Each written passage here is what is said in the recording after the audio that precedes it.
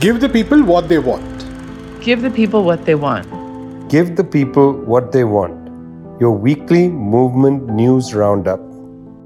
Definitely, this is not the 100th show, but something like 104. You're with Give the People What They Want, coming to you from People's Dispatch. That's Zoe and Prashant. Zoe and I, by the way, are in the great territory of Dongshengistan. I'm Vijay from Globetrotter. Happy to be with you.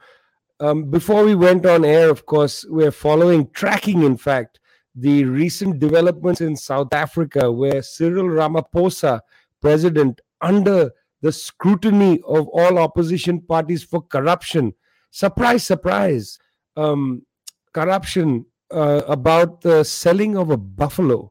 Well, we'll have more on that story next week.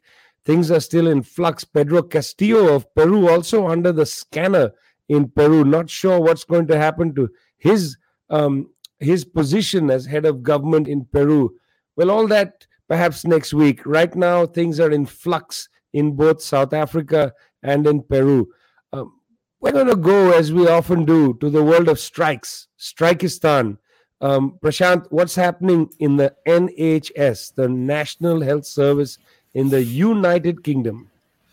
Right. It's an interesting time in the United Kingdom because we have strikes across all sectors. I mean, rail workers also have been continuously protesting. We had a recent video about university workers who also staged a protest. About 70,000 university workers were on protest in the UK. And now we have a mammoth series of strikes coming up from the National Health Service. And it's interesting because it's across sectors. So there's been widespread balloting of union members for the past month. Hundreds and thousands of ambulance drivers, nurses, health professionals in various subsectors, so to speak, being balloted. And throughout all these sections, a common understanding has emerged that there is, there's really no option but to go on strike. In fact, nurses are set to walk out on December 15th and 20th. Ambulance drivers they've announced that they're going to go on strike, and it is expected that there's going to be a coordinated action on December 20th. Now, you might sort of wonder what, especially during winter, it's around the time of Christmas. It's the kind of, it's a time when already staff shortages often exist. And what forces health professionals, especially of a service which is generally quite well known across the world, the NHS is often seen as a model in many countries.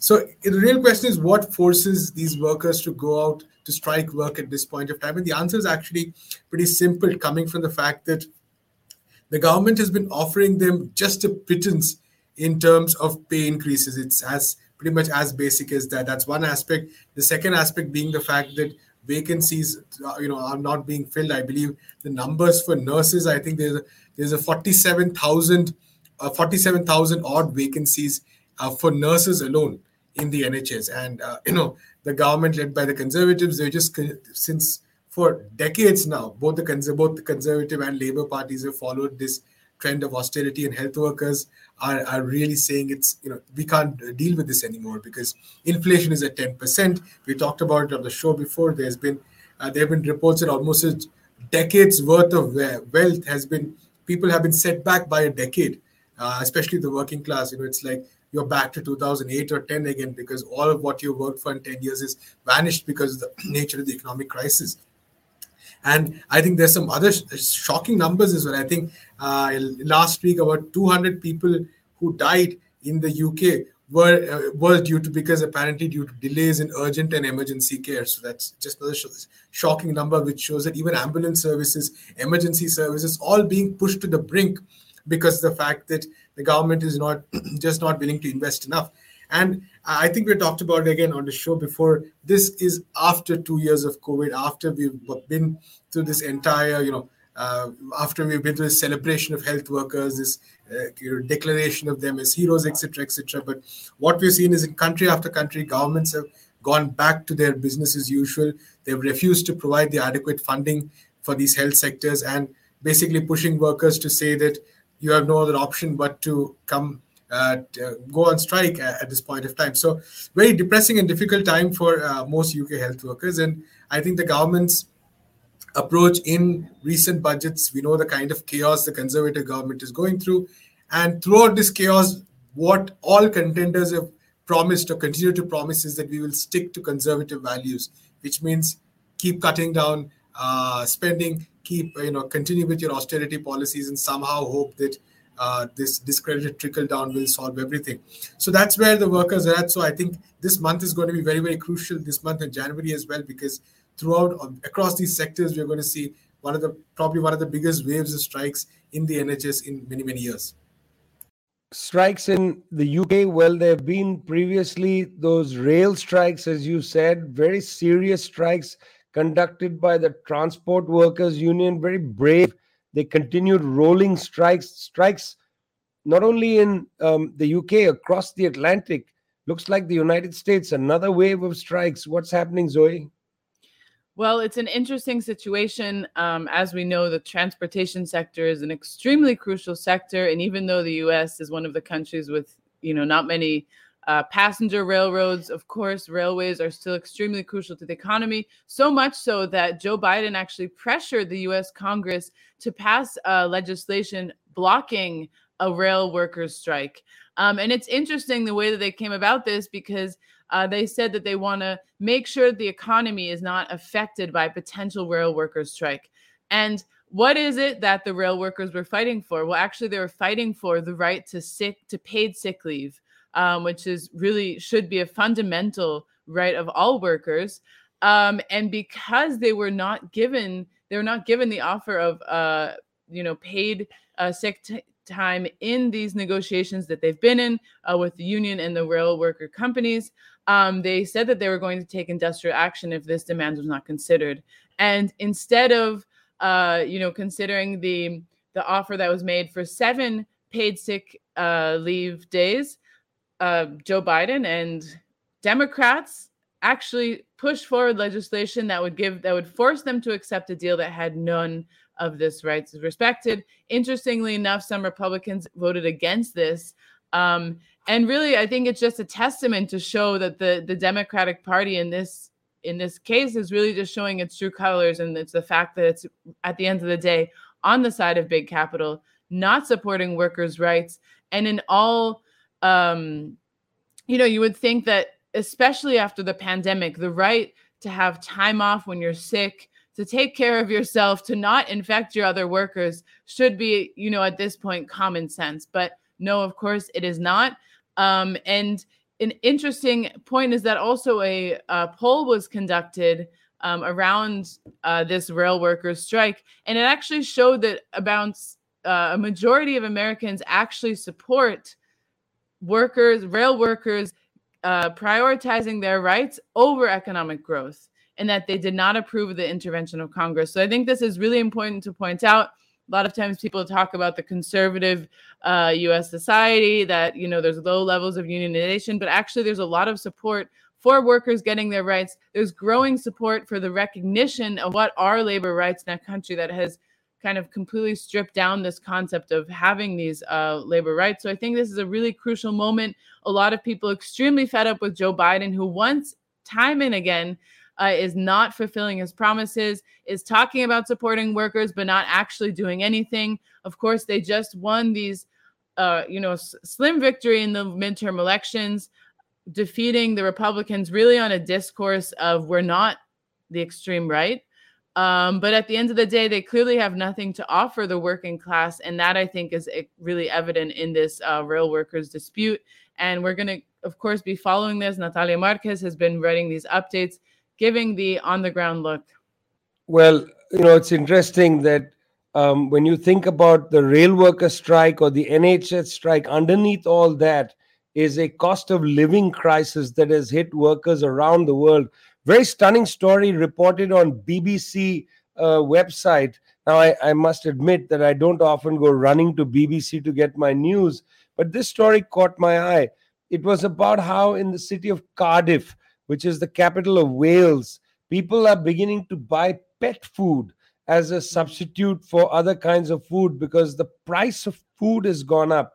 Well, I took a look at the ILO, the International Labor Organization's very important global wage report 2022-2023 just out with the very strong subtitle of the impact of inflation and COVID-19 on wages and purchasing power. Now, I understand many of you are not going to go running to the ILO website to go and read their report. Truth be told, it's rather dull. There's a lot of statistical detail. It's difficult to get through the banner numbers to see what the important points are. Well, here's a banner number for you. They look at global monthly wages and they show that they fell in real terms. Now you're scratching your head and saying, what does all this mean? Here's the number. It's minus 0.9% in the first half of 2022. That doesn't really inform you about anything. But here's what the ILO says. It's the first time this century that real global wage growth has gone negative. Okay. If you don't really follow all the numbers, I think the analysis is itself stunning. It's the first time in this century, the 21st century, that real global wage growth has gone negative. Looking deeper into the numbers, looking at some regional differences, it's pretty striking. In the European Union, where there's a large social welfare sector to protect people who have lost their jobs, through, for instance, job retention schemes, wage subsidies, and so on.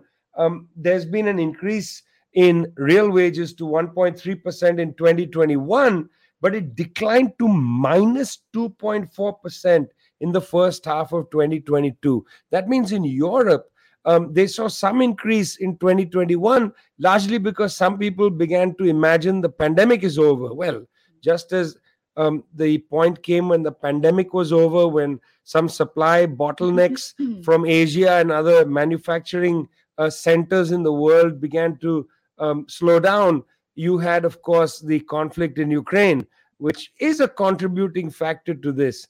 But there are older drags on the economies in Europe. So Europe faced a 2.4% decline. That's significant. China, for instance, the other end of the world from Europe, didn't see such a catastrophic collapse. Real wage growth increased in fact, but much less than it had increased in the previous year. So they had a modest increase, not the kind of drop you saw in Europe. One more example that might be interesting to people. In Africa, there was a fall in real wage growth to minus 1.4% in 2021. Already, before the war in Ukraine, there was a real decline in real wage, but it slowed even further to 2.5% in the first half of 2022.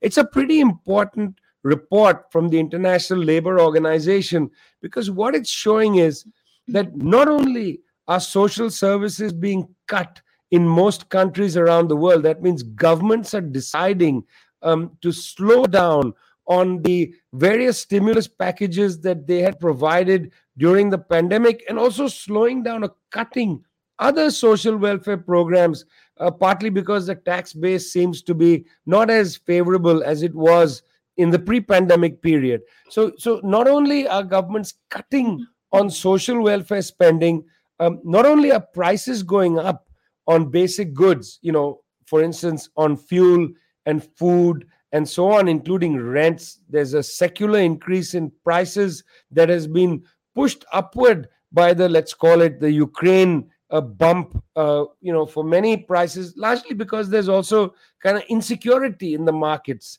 about how to price things. So there's upward pressure on a lot of prices. Prices are going up, social payments are going down, and then wages have collapsed. So I think this IMF report is very significant. It shows effectively that in most countries in the world, apart from China, real wages have declined.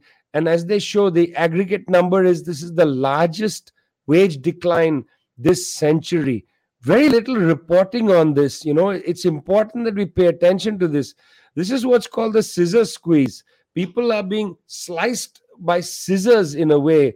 On the one side, prices are going up. On the other side, incomes or wages are going down. So both ends of it, most working people around the world hit very, very hard. No wonder they're on strike at the NHS.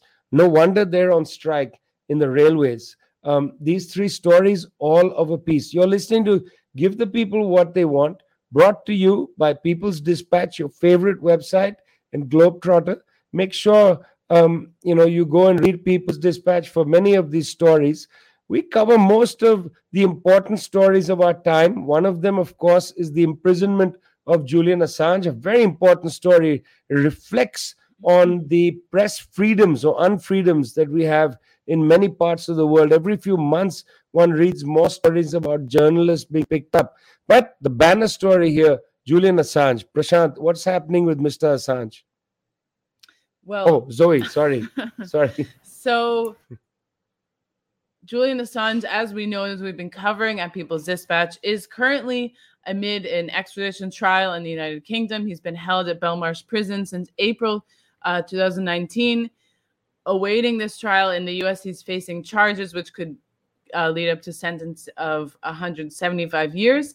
And in the last week, there's actually been kind of an upswell of support in support of Julian Assange. And this has come from many different areas of sectors of life, different countries. Right now, the editor-in-chief of WikiLeaks and the ambassador of WikiLeaks are on a tour of Latin America to rally support behind WikiLeaks and also Julian Assange, calling for his freedom. They went to Colombia. They met with Gustavo Petro, the president, who has been a shining voice on a lot of the key issues of our time. We've talked a lot about what he's done on the environment and his support for Cuba, support for peace. And again, on Julian Assange, he's outrightly called for the U.S. to drop the charges and said that he should not be extradited, and that this persecution against him does represent persecution of the freedom of the press. So this is extremely important.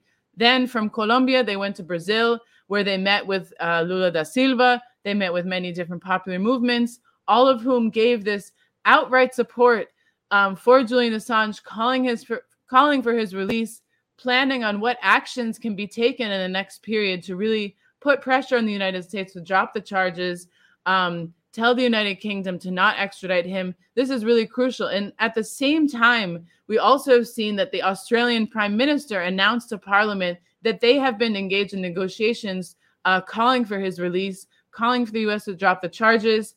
And not only that, but a group of media outlets, including the New York Times, including The Guardian, Le Monde, high-level newspapers. We at People's Dispatch and many of our partner organizations have for years been calling for his release. You know, we're independent journalists, independent outlets. We understand the significance of Julian Assange. And actually, a lot of these newspapers that I mentioned, these big media outlets, were some of the first outlets that actually published the leaks from WikiLeaks, published the information that they were able to uncover.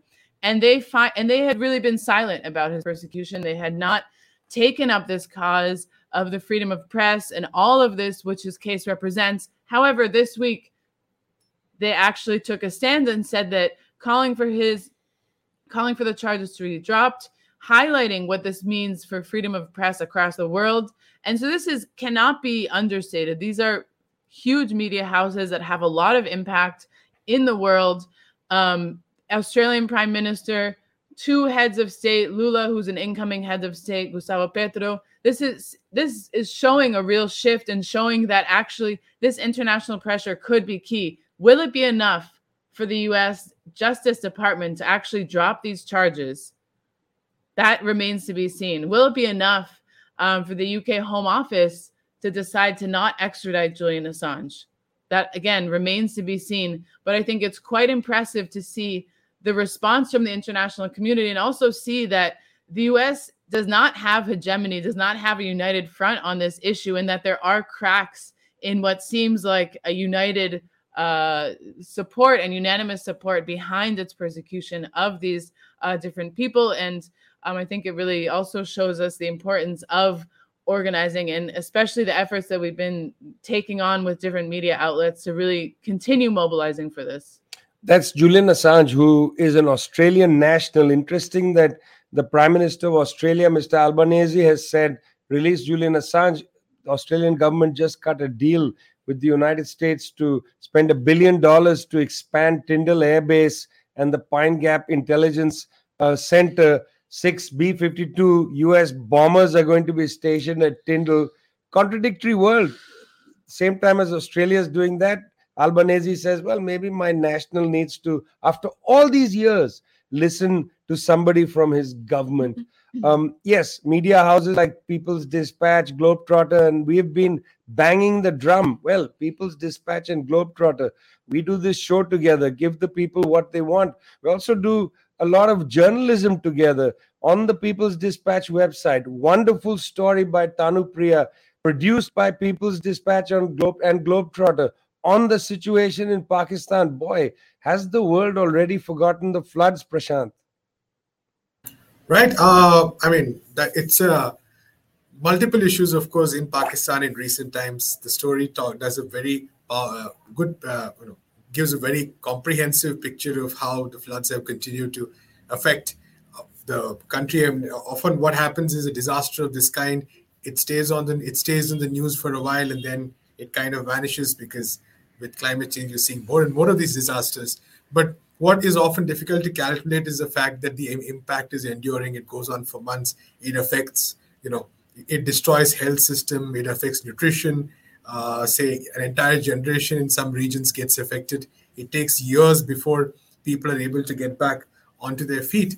And I think that's one of the key aspects which, in fact, even led to the discussion on loss and damage during COP27 as well, because that was really the key question, that, when such kind of disasters happen, how long does a country have to go with a begging bowl for the money to actually deal with some of these disasters?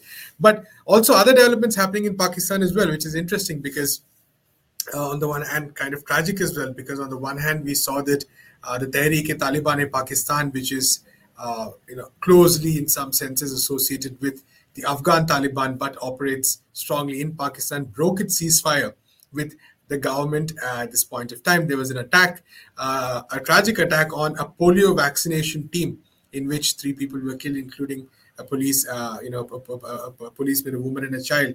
And in this region where the attack happened, it's significant that polio immunization drives are often cast as some kind of Western conspiracy. And, there have been a number of attacks on teams which do that. But the larger picture here, of course, also is of the fact that the collapse of the ceasefire brings another period of great uncertainty as far as Pakistan is concerned, because we've already seen Pakistan has had a very, very difficult year. Let's be clear about it. I mean, we saw over the past year, the economic crisis really going to new heights, inflation, really strangling people. Then the floods came about, and now we have the end of the ceasefire, which was anyway very tenuous. Let's be very clear about it. It was a very tenuous ceasefire, but the end of the ceasefire is expected to lead to more violence. We know that the Pakistani Minister of State for Foreign Affairs went to Afghanistan. They had a meeting with the Taliban over there. But the key question remains that how exactly are these issues going to be resolved? And there's no real answer to it. So are we going to see more attacks happening in the near future? That's probably, unfortunately, what we're going to see as well. So difficult times for the people of Pakistan. Difficult times for the people of Pakistan, inclusive, of course, of the fact that cascading crises, that's what people have been saying around the world about so many of the crises: climate crisis, economic crisis, political crisis, and so on. Pakistan, epicenter of all this, no doubt about that.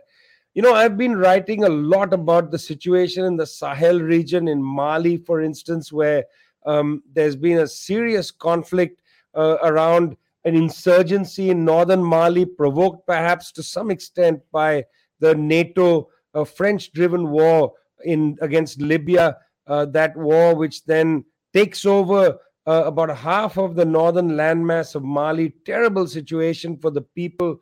The French intervened in Operation Barkhane 2013. Now, 2 military coups later, the French have been removed. Just this last week, I'd mentioned that in Mali, there was a conflict over overseas development aid that France was providing Mali. French decided to cancel that, saying that, this has to do with, the Russian intervention into Mali. By Russian, they meant the Wagner group, this group of mercenaries, and so on. Well, the Malian government, the military government, decided that no French NGOs can operate again in Mali. Lots of people looking at this were saying, well, this is now a defeat of the French, removed from Mali, removed from Burkina Faso, under pressure in Morocco, in many parts of the Sahel, including in Niger, where there are protests, in Algeria and so on. Okay, looked like in a way the Europeans were being pushed out of that belt of Africa. And then comes the news, and this is interesting. Then comes the news in the British Parliament that the British troops are perhaps entering the area. Little background here.